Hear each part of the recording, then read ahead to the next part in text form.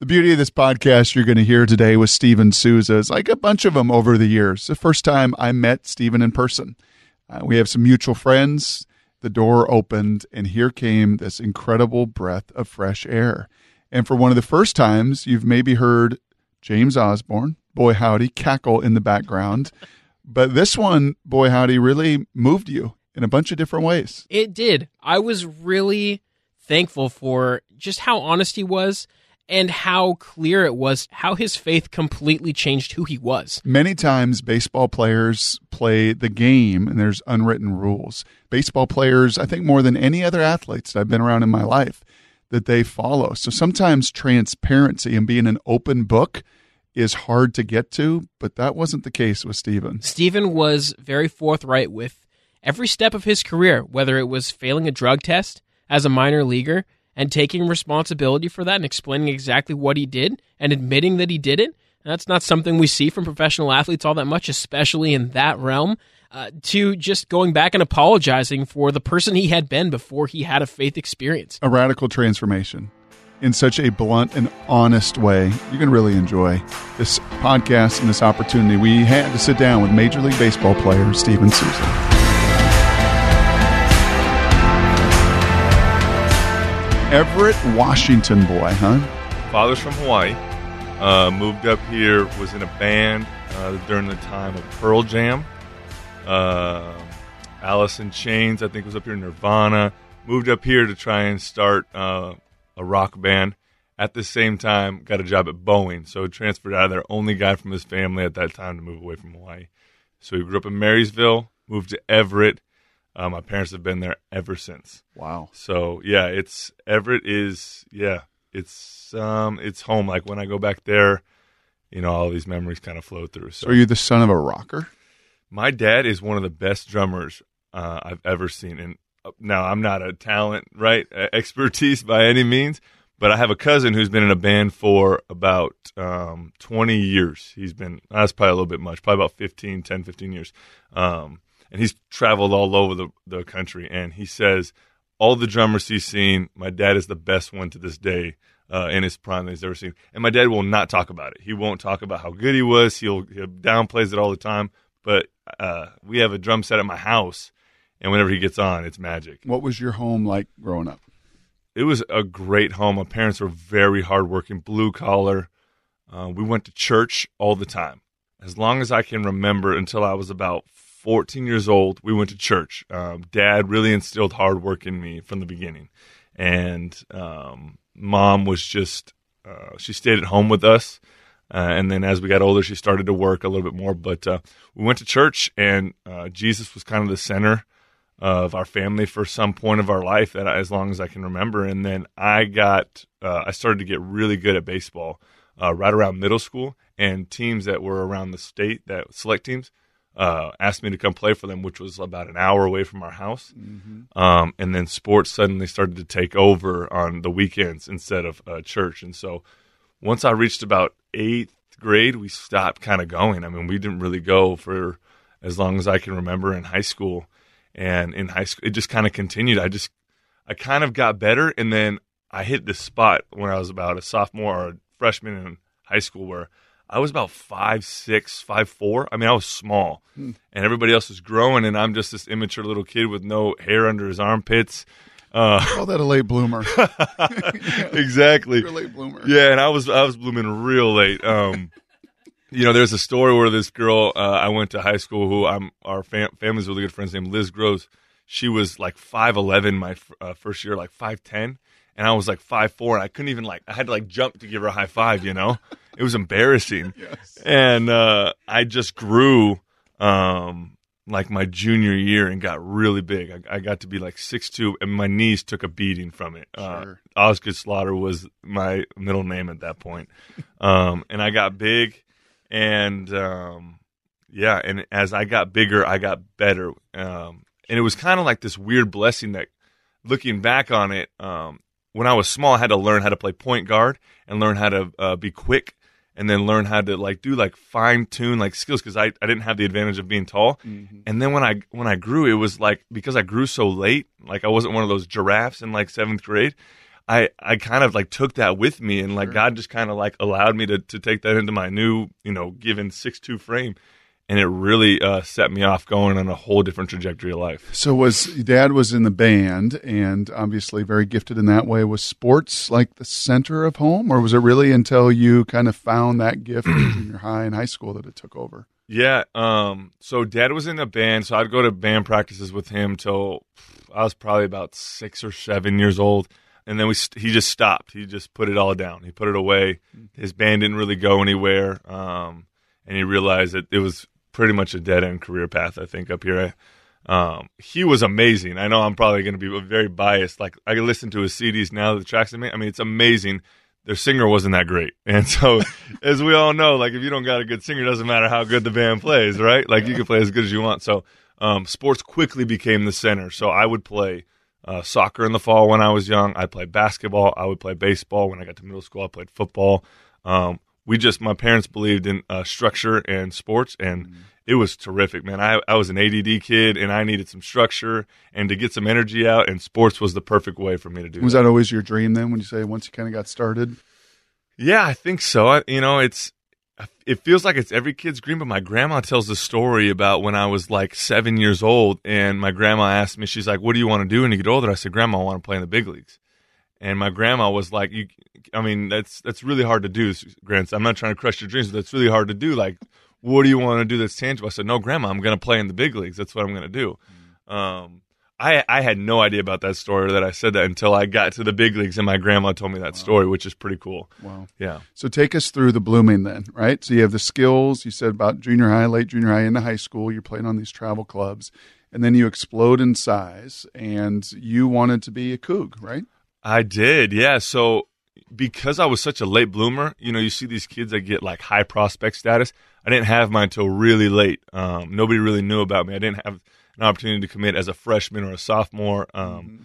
I just got a lot of late looks, and the Cougs were the first ones to jump on. And so that kind of, I appreciated that. Like, I appreciated the fact that they saw me as a diamond in the rough that no one really saw. And then later on, it was a lot of colleges that came and wanted me to play. Not many wanted me to play football, a few Pac-12 schools, but the Cougs wanted me to play football and baseball, which I really appreciated as well. So, yeah, you're a kid if I was 6'3" my senior year, 195 in high school, that's a big kid. And I was playing receiver with a bunch of kids who are 5'8". And so I could run pretty well. I was a center fielder, shortstop type of guy. And so football really took over for me my senior year, and I really loved it and really embraced it. I wish I would have played more.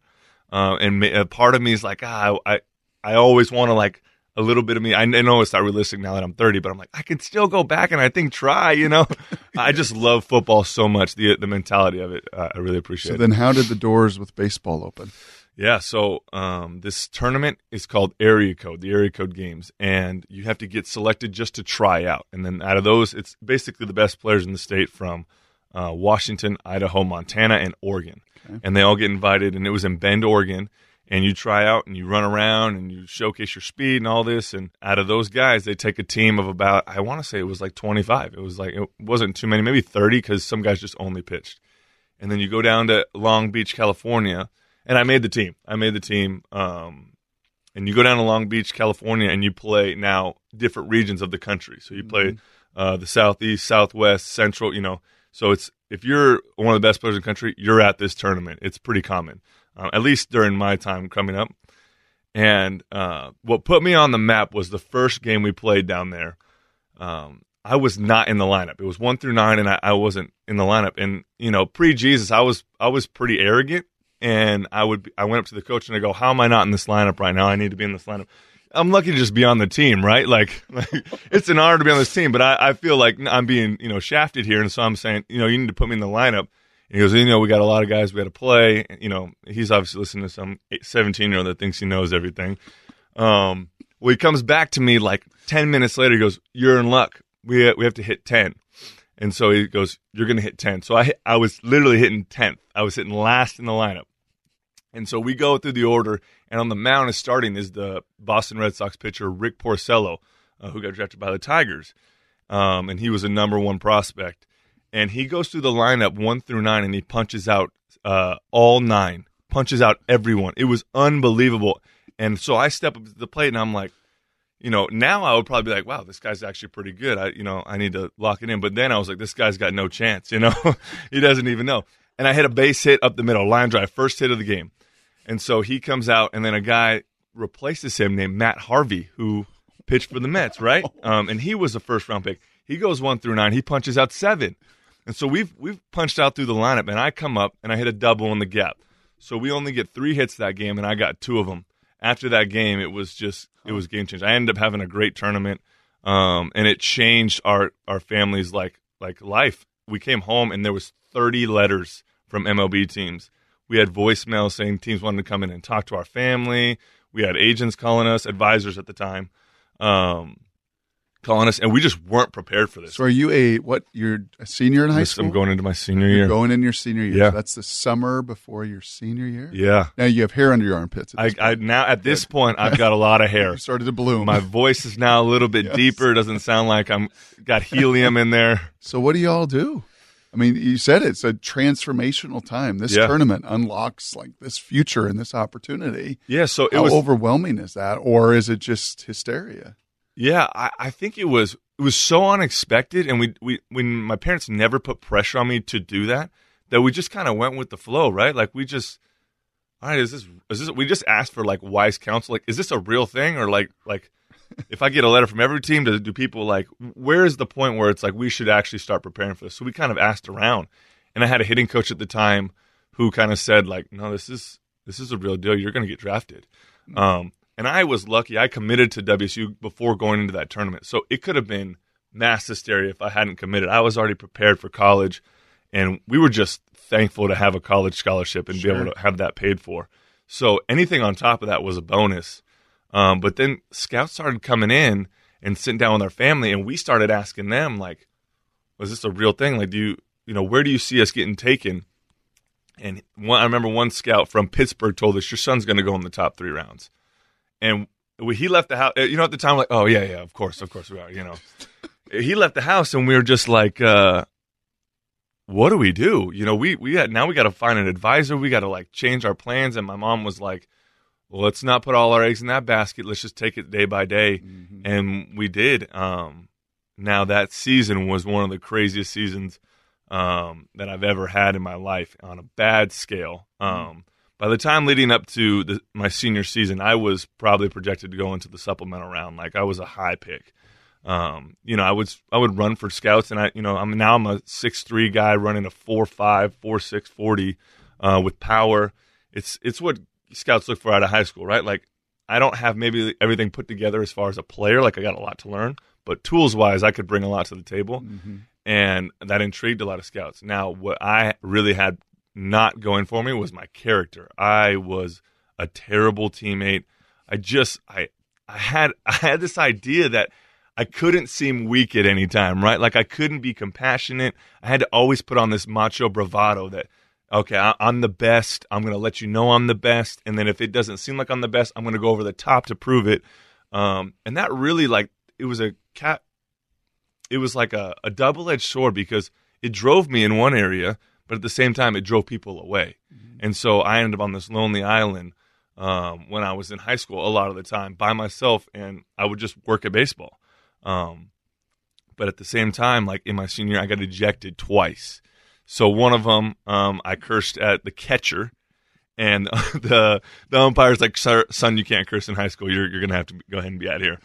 And I was like, yeah, I mean, for sure. I knew the rules. There's nothing I can say.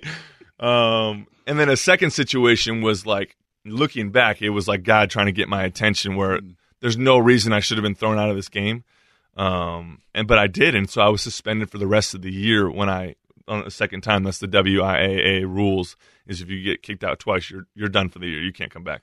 And so I had to go in front of the board and present my case, and they understood. They saw the situation. They let me play the last 2 games of the year, which really helped me. But it dropped me down a lot in the draft into the 3rd round, which is still, again, a blessing. But it was an eye-opening experience. It was like God has to use like these dramatic experiences in my life because I'm a very stubborn, bullheaded person to get my attention and be like, look, I'm trying to direct you in a different area. Would you just stop fighting against my will and just see that I have the best for you? And this was one of the situations where once I got drafted, I was like, okay, I know God's trying to get my attention, but man, this is so great. All right, let me just go back to doing that, Yeah. So you ultimately get picked third round by the Nationals? Yep. All right. And you're now 18, 19. Yep. Wazoo, were they understanding? I mean, they got it, right? They were understanding? They were mad. Okay. They were mad. Yep, they were mad. I think at the time the coach, he just really wanted me to come there, and as any college coach was, I wouldn't blame him for that. But he was mad. He kept wanting me to give him a number, like, hey, are you going to sign for this much? And I was like, I just don't know. I don't have an answer for you. And rightfully so, he's got to figure out if he's got to replace me, right, with a recruit. It's just a tough situation for a college coach to be in. Yep. And then once I got drafted, they wished me the best of luck. They weren't bitter against me, and I would go back to WSU and I'd see them, and it was great to talk to them. And still to this day, if I see Trenton Jewett, I still would talk to him, and he's an awesome guy. So I got drafted though, and I really, Brock, I just stunk. Like, I was bad. I mean, I would show these flashes in months at a time of like just taking over the league. But as a whole, I was a very inconsistent player. And so for 4 years, I just was bad. And what kept eating at me was this like drafted bust prospect. And like people should have seen the signs. In 2010, I started having this great year. And and what year was that for you? You were drafted in what year? 2007. You were drafted in 07. Yep. And you start out at the bottom. Start out at the bottom. High school kid. Got to work and grind. 187 my first year. That's not ideal to hit in the league. My second year, I get called up to low A and hit 270 for 30 games, but I made 30 errors in like 30 games. I mean, it was like impressive the amount of errors I made. And they send me down not because of offense, but just go work on your defense and figure that out. It killed me that I got sent down because I felt like I was having success. So I go to short season, struggle there, hit 220. The next year, go to 2009 now, go back to low A. So this is my second stint there. I hit 225. They send me back there again, 2010, and crushing it. I'm leading the league in RBIs, homers, everything, finally starting to click and feel good. And I make this really poor decision. We got off the bus back from I think we're at Hickory or Lakewood, and we're driving back after a 6-hour bus ride, and I was gassed. And so guys can take Adderall and Concerta with a TUE, a therapeutic use exemption. TUE is the acronym. And you just got to get approved by an MOB doctor, and you can take it. Well, I took one out of a guy's locker, and lo and behold, we get drug tested the next day. And those half-lives, they last 36 hours, so I can't outrun it, right? Like, there's nowhere to go. So I take the test, and then at that point, I'm a ticking time bomb, right? Like, I know what's going to happen. Is that a stimulant for those that are listening? That's baseball is such a grind. It's such a drag. And the minors, you're on all these bus trips and long bus trips. So that is just a stimulant to try to get you going. Yeah. There's no, like muscle boost or anything like that. It's just literally a 24-hour, like, energy and focus boost. That's really what it is. There's different ways that you can do that, right? And this is just one of the illegal ways, if I don't have a TUE, that I can do it. And I at that point, once I took the test for the next 6 weeks, I just struggled. I just knew what was happening. I couldn't stop thinking about it. So I went from hitting like 290 all the way down to like 210. So I remember going in the All-Star game, and I was starting the game at third base, and I look up on the board, and it's like 228 with like 15, and I'm like the only guy hitting like this in the All-Star game. But at the time when I got voted, that's how quick the crash was. At the time, I was one of the best hitters in the league, and so it was embarrassing. And probably about a week later after the All-Star game, I slide into second base and I break my thumb. So I'm done for the year. There's only 6 weeks left, 6 to 8 weeks with a broken thumb. I had an avulsion fracture. That same day, there's 50 games left in the season. That same day, the farm director comes and tells me, you've been suspended for Adderall. And I said, he goes, you want to appeal it? I said, yeah. Of course I want to appeal it. It wasn't me, you know what I mean? And he looked at me, and I love this guy to this day. His name is Doug Harris, like one of the probably like my father in baseball, essentially. He says, look, you're done for the year. There's 50 games left. You need to serve a 50-game suspension. I mean, it was crazy. Like 50-game suspension. There's 50 games left. I'm already done for the year. He's like, you need to serve this right now. Like, you need to just get it behind you. So I did. And it was embarrassing. I mean, it was for my family especially, I think. You know, it's on ESPN, and I come home, and everybody's looking at you. You're staring at you, knowing what you did. You know, you made a mistake, and it's a stupid mistake. But, you know, it's a different life when your mistakes are broadcasted every moment, because we all make mistakes in life. But it's the responsibility that comes as a professional athlete. Like I got to be able to own up to the junk that I do. So the cool thing about this podcast, the intersection of faith and sports, right? Mm-hmm. So that's the sports journey. Where is the faith element through those 4 and 5 years on bus rides, struggling? Am I a bust? Like, is there a faith component that is growing in you? Are there mentors? No, definitely. So I look back on that time, and there's people trying to get my attention, right? Like, oh, yeah, Jeff Mandel tried to take me aside. Oh, yeah, Darnell Cole said something to me. Andrew McCown said something to me. You know, like these people like tried to like get to me. I was blocked, right? Like I had worldly goals, and you couldn't do it. The caveat is at times I would just pull out my Bible and say, where does God want me to read? Okay, he's trying to say this to me today. And then I'd close it and I wouldn't open it up for like a couple more months, you know? And so I never stopped believing in God. I just had Jesus in the corner. Like, okay, when things go bad, I'm really going to need you. But I got it the rest of the time. And I didn't really fully grasp who Jesus was in these moments, right? Like I knew that he died for me, that God sent his son and died for me. I knew John 3:16 like the back of my hand. And I knew that I just had to believe in him and I'd go to heaven. That was it. That's all I knew. And so I just didn't want to go to hell. I wanted to go to heaven. And I thought that all I had to do was say, Jesus, I believe you. I believe that you came here and died. And then I was good, right? Like that's it. So this whole time I'm just living like that. So the next year, it's really quick to turn it around. Jesus is really about to say, all right, look, I've had enough, right? Like he's about to call me home here soon. And the next year, I was about 6'4" now at this point, about 205 consistently. So I gained about 15 more pounds of muscle. So now I'm 6'4", 220, and I come back next year and I'm dominating in 2011. It all's been forgotten. In the first month, I just am killing it. They moved me up a level, and then I just hit a plunge, and I get into this big depression. A lot of things happen with me. I lost a couple of friends that year, not to death or anything. They just like deserted me, and so I'm left alone. And at the end of the year, I get in this argument with the manager. He benches me for violating team rules, and I'm taking BP, and I'm pouting, and I'm hitting lazy, and he says, "Get out of the cage."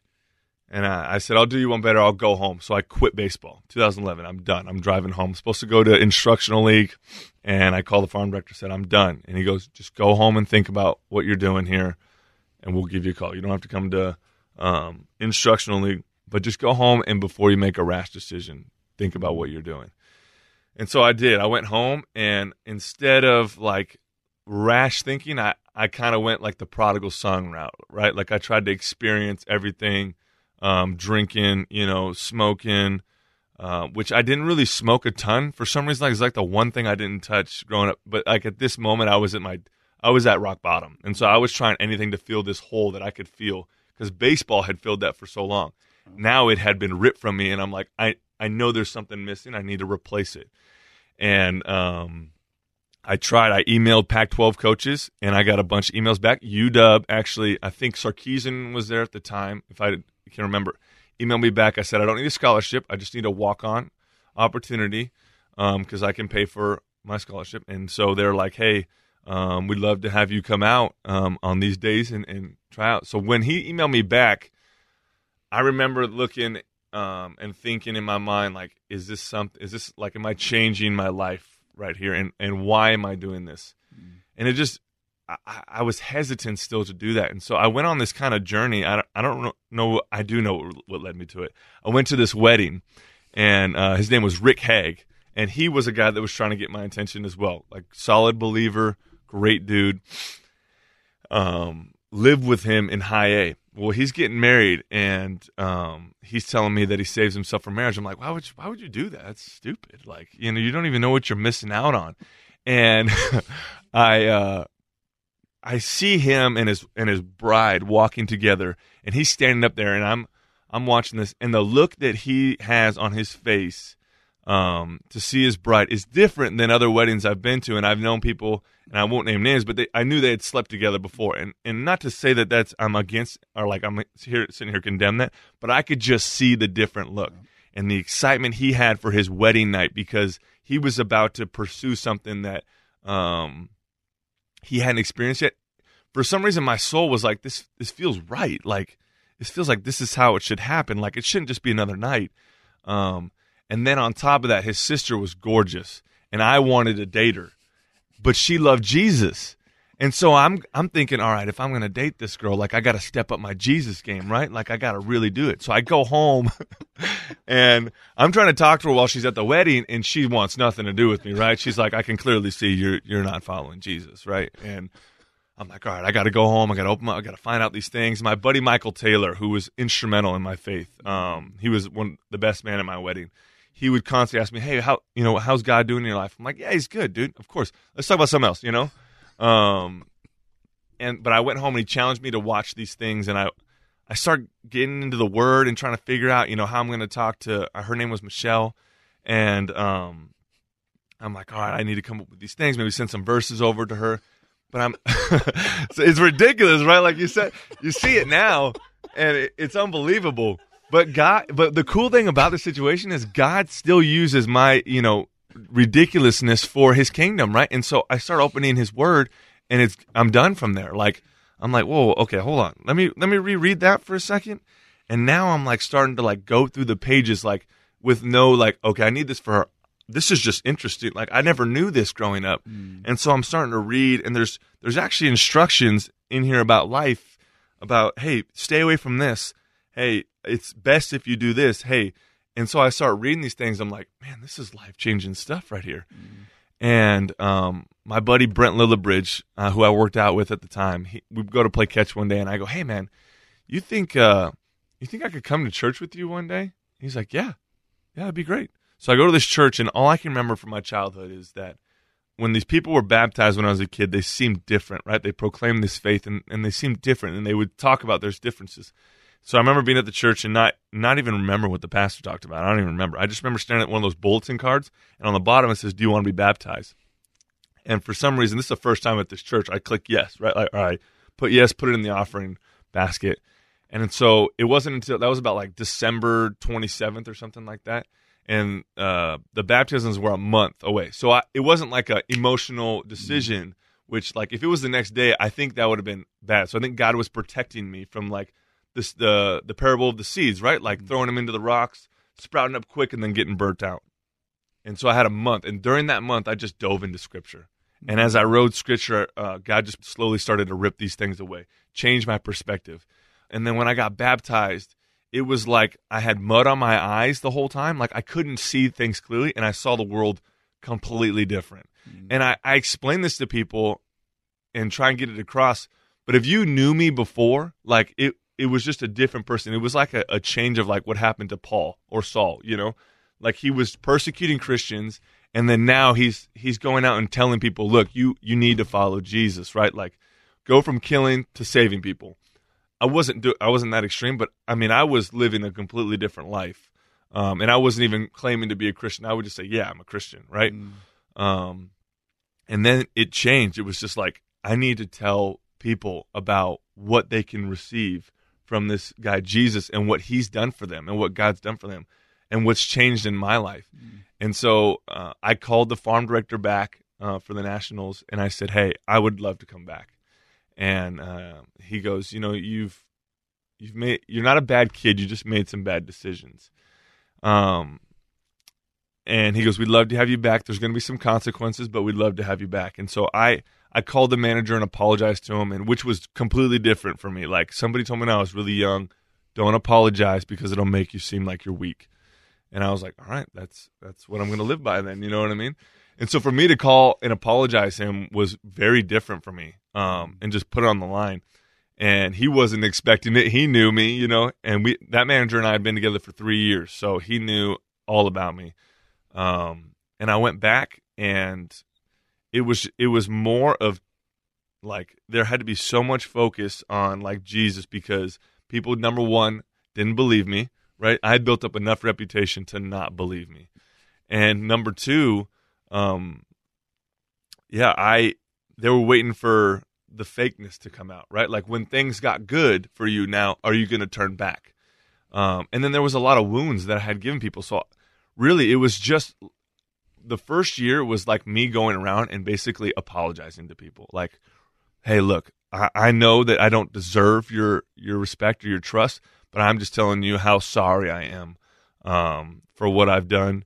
And I'm trying to follow Jesus and be a changed man. And I know that may sound crazy, but he's changed my life, and I'm going to do the best I can to honor you from here on out. Mm-hmm. And people heard that, and at the same point, they're like, yeah, all right, we'll see.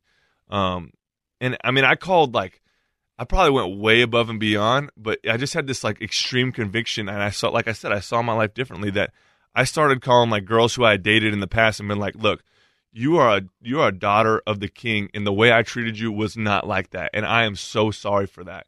And those girls were taken back, right? Like, I again, like they never seen that from me, and I didn't want to like I didn't pursue any of these girls that I apologized to. I just wanted them to know, like, this isn't how you should be treated. Like, you should be treated like a daughter of the King. And I don't know what that did for them in their lives, but I knew that I had to do that for me to get it off of my chest. And so I went in, and it wasn't until probably about halfway through the year. Well, let me rewind. I get hurt in spring training, and I have to get a PRP injection. I don't make the team out of camp. I get sent down a level. They change me position, so it's like this chaos that's happening. And I'm in extended spring training, which is not where you want to be. It's basically you didn't make an affiliated team, and you're basically all that's left. You're on fire for the Lord. Yeah. The scales are coming off. You feel this immense conviction to repair bridges. And then, boom, you get injured, and boom, you get sent down, and boom, you get changed positions. Did that test this? Were you screaming like, Lord, how I'm trying to follow you, I'm trying to abide in you, and you're just not?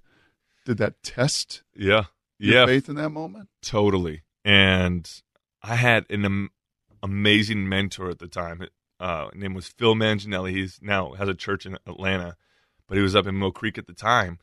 And I called him and said this to him. I'm like, hey, like, I'm following Jesus, and I'm doing everything I can, but they're sending me back here, and I don't want to go there. Like, before they told me, I could see it happening, right? Like, I could see the pieces playing out.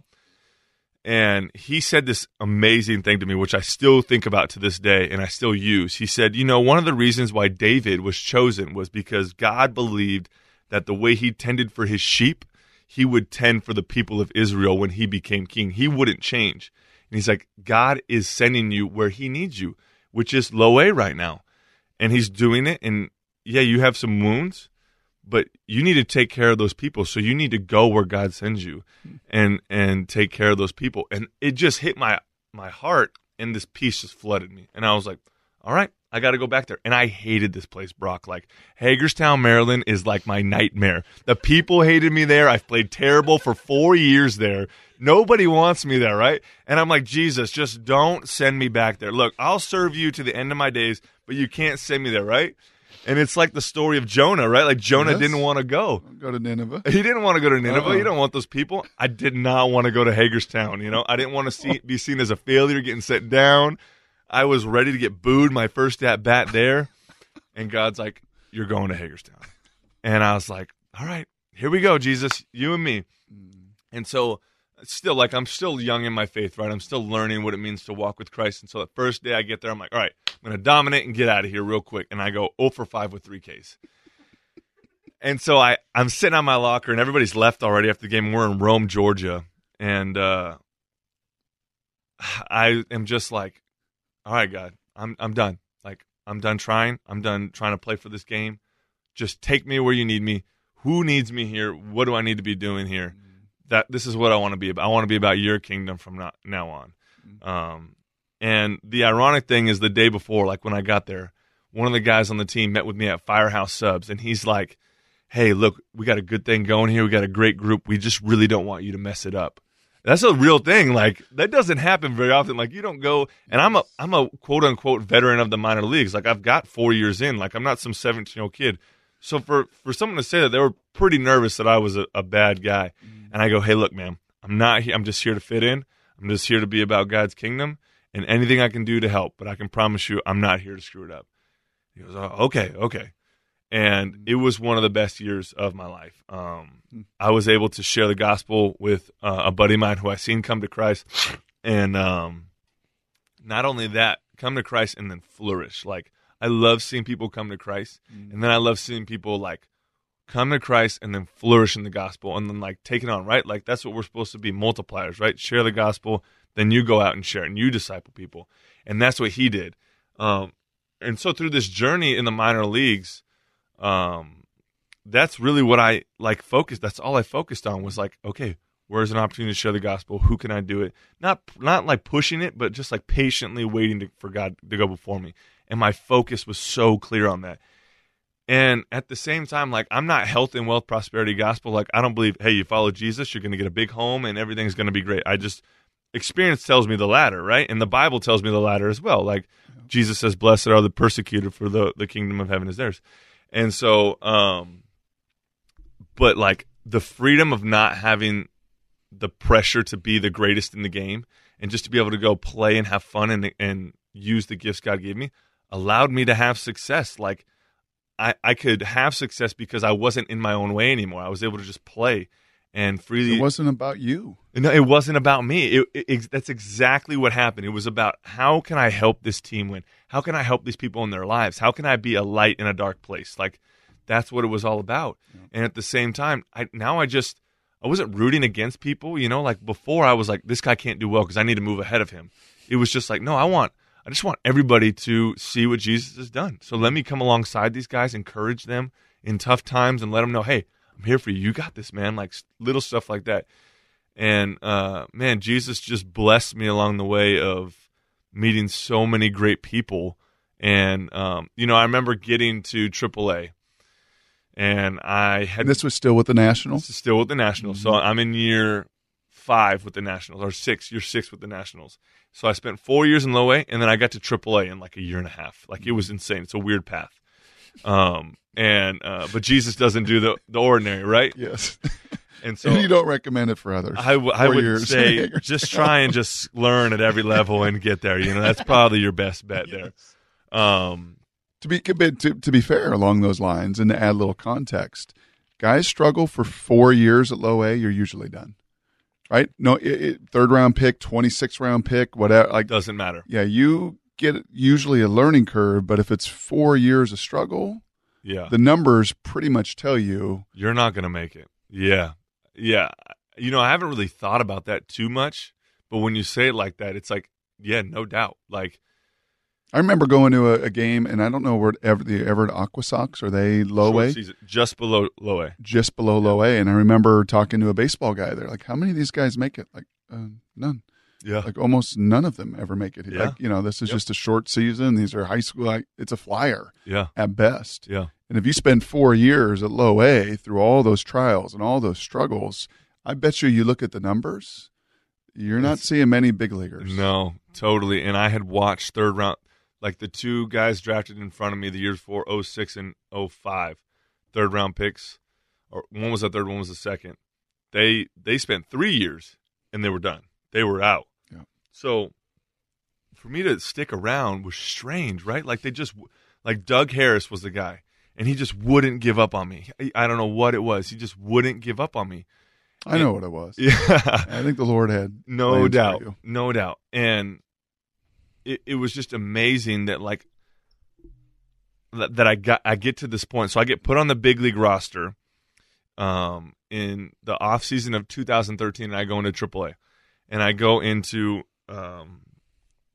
big league camp, and I kill it. Like, I hit like 370 with 3 homers in big league camp, and lead the league in hits and RBIs, and I get sent down. And there was no room for me. Like, I needed to go to AAA, but I was okay. Like, everybody was expecting for me to be upset. Like, just because now it was the big leagues at stake, everybody was expecting for me to be like, oh man, I hate this. I should deserve this. And I was just like, guys, how am I supposed to doubt God now at this point? Like, he's taken me where he needs me to go, and I'm going to keep following to this point. Mm-hmm. And so I go to AAA, and I struggle out the gate in AAA. It's like 31 degrees in Syracuse, New York. It's snowing on opening day. And I can't feel I'm wearing like soccer goalie hands on the first game of the year. I can't feel anything. And I just struggle. I struggle for a couple games. And by the 7th game, I get called up to the big leagues and I make my big league debut. And I get a hit while I was up there. I was only up there for a week because a guy got a concussion. So I got called up at the night. But that moment, it was just like, I had to sit back and be like, I just praised Jesus. I was just so thankful for this moment because this was a dream as a kid, but it was shoved to the side, right? Like, it was just like, yeah, I would love for this to happen, but Jesus, I'm about your kingdom. And I genuinely meant it. I didn't want like, okay, if I'm about your kingdom, then I can have this. It was just, no, I'm about your kingdom, like wherever you need me. And he just blessed me with this dream. And it was awesome. I mean, that was one of the coolest moments of my career. Yeah.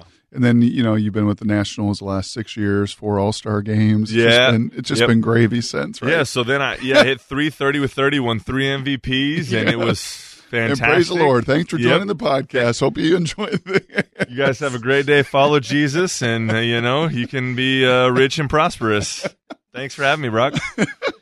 Oh, man. So I get traded that offseason. Yes. And I was in a doctor's room, and they're about to give me a PRP injection. And the doctor, I'm sitting there for 30 minutes. I mean, he had already, saw me. Is this in your elbow? This is in my knee, my patella tendon. Platelet-rich plasma injection, PRP. Yeah. It's basically just like for those who don't know, it's like a speedy healing. Yep. And it's legal. It is legal. It is legal. Yes. The team was doing it, so we know it's legal. Yeah, so this is after you've been traded? No, so I'm in the office, and I'm sitting there 30 minutes go by, and this is December, right after Nats Fest, and I'm like, I peek my head out, I'm like, hey, I'm still here, I haven't gotten my injection, can we get this done? And awesome doctor, Wimi Dewogi, walks back in, and he goes, hey, I can't do the injection right now. I'm like, what do you mean you can't do the injection? I'm leaving back for Seattle tomorrow, I don't have an opportunity to sit around and wait, we got to do this now. And he goes, I can't tell you, but I just can't do it right now. Well, I had been traded while I was in the doctor's office, and so they weren't legally allowed to give me the injection anymore without the Tampa Bay Rays' consent. And so, that was crazy. And so I get traded there, and I'm sad to leave this chapter behind because, leaving there, it was like watching all this stuff God built. But I was done there. God had used me what he needed me to do there, and he was moving me on now, which is cool, right? New adventure, new place to go. And I go to Tampa, and it was a trying couple of years. I broke my hand twice. I had weird seasons. I was a 2-win player my rookie year, which is really good. But I hit 220 with 17 homers in 100 games because I broke my hand twice. So, it was weird. It was I was kind of struggling, but I was also kind of having success. So, the next year, again, start really well and having a really good year. And my hip, is feeling strange, and I end up tearing my labrum. And I'm able to, again, have enough success where it's I can play at this level. People are not doubting that I just need to be on the field. And I got hip surgery that offseason in 2016, and so it's just been a grind. And I remember asking God, I was like, God, I'd love to be healthy for a year. I know that I'm asking a secular thing right now, and I know I'm frustrated at this point, but I'm just I just want to be out there and enjoy what you've done for me. And it's funny, along that offseason, for some reason God took me away from that. It was just the motivation was joy. No matter where you are, no matter what you're going through, just play with joy. And I just had my son that off season, and so going into 2017, it was just about joy. I'm just going to play this season with joy. and I was pumped. And I have a breakout year. I'm on the field for 150 games, coming off hip surgery now. I didn't have any time to work out or anything. I just rehabbed all off season. And so I get to, I get to the end of the year, and I struggle at the end of the year. I just ran out of gas. But an amazing year that I'm totally just super excited for. And what's amazing is you really don't learn anything in those moments. Like, it's just a season of just enjoyment. It's really in the struggle that you learn and you grow, and God really makes you more and more into the image of Christ. Like, it's hard for, like, in the moment, like when you're having so much success, to be like, okay, I need to change this, and I see that this isn't what I'm doing. You're just kind of like, no, it's working, so I'm just going to keep going. But when it's the tough grind and, the 3 steps forward, 2 steps back, that's when you really learn. I mean, look at Paul's life. I mean, in jail, out of jail, beaten, shipwrecked, bitten by a snake, thorn in his flesh the whole time. Like, that's not the picture you want to paint if you want to follow somebody. You know what I mean? Hey, follow me and you're going to get bitten by a snake. How does that sound? Yes. That's not ideal, So Yes. that's what I love about the Bible is, like, if I was going to make up a story, I would not write what was in the Bible, right? Like, I wouldn't have these people be like Peter's a mess, right? Like, Matthew's a mess, tax collector, Paul's a mess. These people that are messes, God uses to paint this beautiful picture. And that's what he has done with me. It's because flowers grow in the valleys, not on the mountaintops, right? Amen to that. So you then ultimately, after that breakout season, get traded again and end up as an Arizona Diamondback. Yeah. So real quick before I move on to Arizona, that year in 2017 was one of the cool things that God did happen was we met this organization called Consider the Lily that rescues girls from sexual abused homes and sex trafficking in the Philippines. And we had went down there, my wife and I, to the Philippines and saw these girls, and we're like, you go down there and there's no way you can't get involved anymore, right? Like, you can't turn your eye away from it. And that year we made a pledge, and we said, for every homer we hit, we're going to donate $1,000 to Consider Lily. And of course, I hit the career high in homers, which was so awesome. Unfortunately, we did it again the next year, and I hit 5 homers, so it doesn't always work out that way. But it was really cool to be able to get behind that, and that whole trend started. And we'll do that the rest of my career, no matter how many homers I hit. But it was cool that got behind that. So, but fast forwarding back to your question, we get traded, and completely unexpected. Like, I'd been called in the offseason, and like, they were dumping everybody. And they're like, you're not going anywhere. We want you to stay here. We need, someone in the clubhouse. And I'm like, awesome. Like, at least I know I'm staying here. And then my grandpa had a heart attack that spring, and so I flew back. I was there down there early. I flew back home to be with him because it was really bad. He needed triple bypass surgery. And thankfully, I was able to see him one last time. And then go back home, or go back to Tampa. The day I get there, I'm traded. And I got to go out to Arizona, which at the time I was excited. Because Tampa was moving in a different direction, which didn't take them very long to move back in the winning direction, right? Like, but I could see the talent brewing behind, so I knew it wasn't going to take them very long. And I knew a bunch of guys in Arizona. I was like, yeah, there was like 7 Christians on the team and like solid believers. I'm like, all right, Jesus, this is awesome. Like, I get there, and then again, like, leaving Tampa, you see what God's done while you're there. Like, you can't really see what He's doing. And the things that people said, not about me, but about the impact that Jesus had on their lives, was awesome. And it was hard. Like, it was way more emotional leaving Tampa than DC. And like, I knew those people in DC way longer, but there was people crying, and I was crying, and I was like, what is happening right now? Like, this shouldn't be this hard, And it was just really cool to see the impact that God had on that community. And so, man, I go to Arizona pumped. That team's like pegged to be in the playoffs and potentially for the World Series, and I'm supposed to be a big part of helping that team out after a breakout year. And spring training, I dive for a ball. I've dove thousands of times for balls. In spring training, I've dove hundreds of times, and I tear my pec. And it is just a grind from there on out. And it was misdiagnosed into like a grade 1, And so I'm trying to come back. Grade 1s, you can come back in a couple weeks. You're fine. So I'm trying to come back a couple weeks, and I'm playing catch, and it completely tears. Wow. And so my arm is black and blue, and now I'm out for 3 months. And so what I expected to be, just from here on out, fairy tales and butterflies, again, is not fairy tales and butterflies. And God just used this time to slow me down and try and get my eyes back on him. And I did. And it was awesome. It was one of the coolest spiritual years I've ever experienced. And it was one of the hardest baseball years. We would have 17 guys praying together before the game. I mean, that's ridiculous. Like, I don't know. I could go the rest of my career and not have more than 5.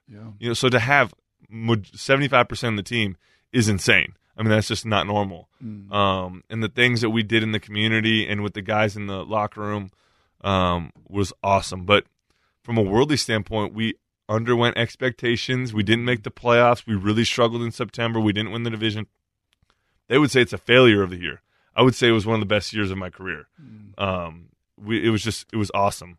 So then you go into this coming year, and I'm healthy again. My pec feels good, and I'm strong. I'm ready to go. I'm ready to get back out there and have a fun season. The Diamondbacks, believe in me for another year.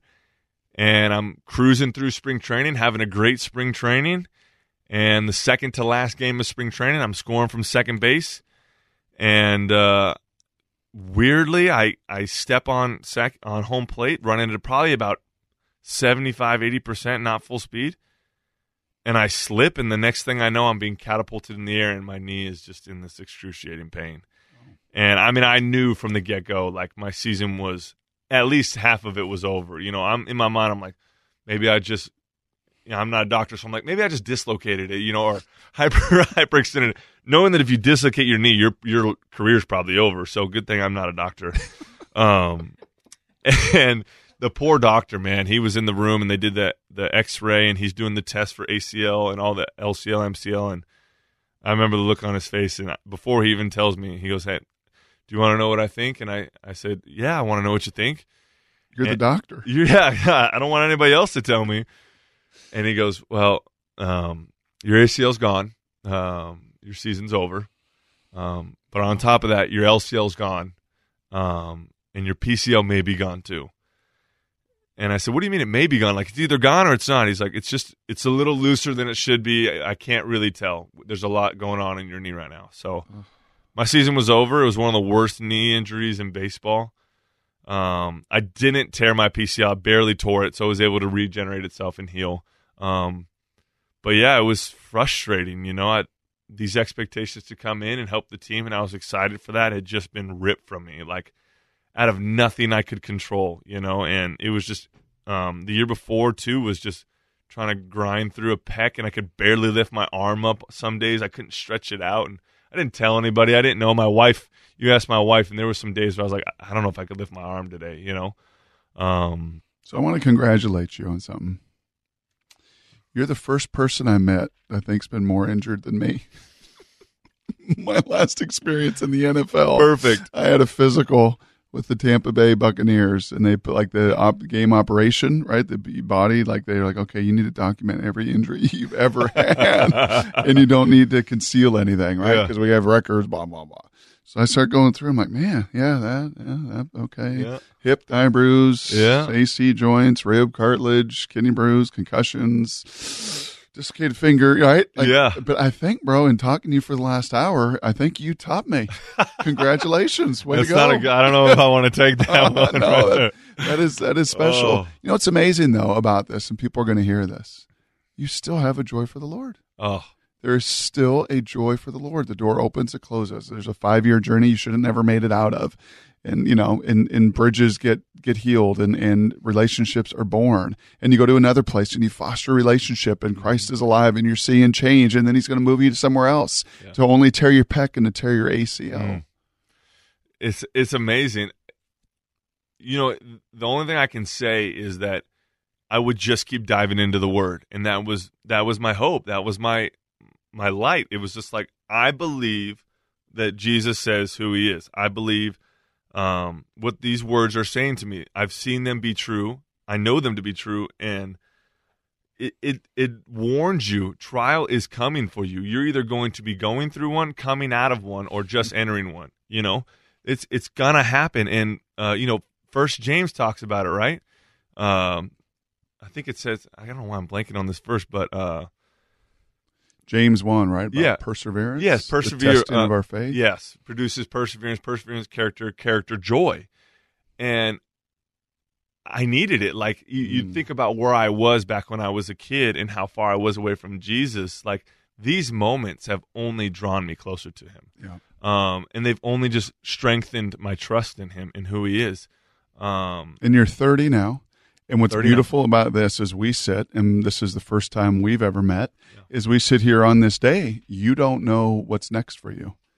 You're 30 years old. You've come off of a rash of injuries. You play in a league that no longer covets veteran players. No. They want young, controllable assets, cheap. Yep. And you find yourself now, I think just in the last week, I think I read about you, right? That you were non-tendered or something, whatever that means. Yeah. The Diamondbacks. Sounds basically means they don't want you anymore. Yeah. We've had enough of you. Yes. Yeah, beat it. We've seen your injuries. We're done, So now, I mean, you sit here and, you've got, by the way, if we circle back to that story of the wedding, that beautiful girl you pursued, sister, is that now wife? No. Oh, Man, that would have been such a good story. No, but it's even better, though. so you could delete that question. Make sure you mark that right there. I was thinking I was really keen on that. No, circle back. It's even better, though, because it became so much more evident to me that, like, okay, that didn't even, like, pertain to me. Like, I was doing it for that reason, but now I just want Jesus. Like, That's so cool. Yeah, that's funny. A lot of people ask, and I'm like, no, like, I haven't talked to her since that wedding, really. Yeah. So. Oh, that's awesome. Yeah, pretty amazing. But now you and your wife and your two young kids are sitting at this crossroads. Yeah. Now what? We just trust in the Lord. This whole process has been kind of a weird one where another uncharted territory. I've always had a job walking into spring training and always had a starting job walking into spring training. But through this whole process over the last month and a half, 2 months, I'd say, where we've just been kind of waiting to see what's going to happen, I've had just this incredible peace that surpasses all understanding. I just trust Jesus, right? Like, I just know he's going to take me where he needs me. I am not going to play one more day in the big leagues than Jesus wants me to. And that's just the truth of it. And Jesus doesn't make mistakes. So if I can believe in those two things, then he's going to take me where he needs me. If that's the AA, then that's where I'm going to go. If that's the AAA, then that's where I need to go. If I need to be on the bench, that's my role now. Like, that's what I'm supposed to be doing, because that's where he needs me for his kingdom. Now, if I want to build my own kingdom, I'm going to sit here and say, forget the Diamondbacks and man, how dare they do that? But it's not about my kingdom. My kingdom's going to fall, I'm here to build his. And so this is just a vessel. My time's going to end here on earth. My time's going to end in the big leagues. And my life isn't dependent on the name I make in that game. And so with that, like, if I honestly believe that in my heart, then it doesn't matter what happens to me, right? Like, it doesn't matter who persecutes me, what injuries I pertain. I can do all things through Christ who strengthens me. Like, I can do anything for his kingdom that he needs me to do. And that's where I sit here now with this incredible peace, is just that I know it's all going to work itself out. Now, it may not work itself out the way I want it to, but it's going to work it out for the way that God wants it to. Last thing is, and I love to end with this, with the different folks that have taken so much of their time to share their story as you have. How do you counsel that mom or dad that's got a young aspiring athlete? How do you counsel that kid that, maybe you come across now, and I've met your friend Brent Lillibridge, and what an amazing teacher he is. No doubt. Right, as he's just pouring into young, aspiring athletes and young, aspiring baseball players. Yeah. And maybe you even see an old you, right, as you come across a 12-year-old that's just that thinks he's got the world by the tail. Totally. Right, and that weakness is a vulnerability. Just the greatest maybe piece of counsel or advice that you would give to that parent, to that young kid, to that person that's listening and tuning into this today. What I would say is that, there's a book in the Bible, Ecclesiastes, that Solomon really talks about. Like, he did everything under the sun. He had thousands of concubines. He had the most money. I mean, he had wisdom that God gave him. He had everything you could ever want. And as a young athlete, sometimes you think, I can get everything I ever wanted, or this is going to fulfill me. And what Solomon says is it's all vanity. Like, it's all vanity unless you have Jesus Christ, right? Like, that's all I would say is that it's fun to play baseball. It's fun to play football, soccer. These things are awesome. I mean, God created these things so that we could enjoy them, but to hold them with an open hand and not make them God, right? Like, balance is good in life. Like, you don't have to miss every Sunday at church because we have a baseball game. You know, sometimes you can miss a game. It's really okay. The team's going to go on without you, and I promise you, if you are meant to play in the big leagues or in the NFL, you still will play in the NFL.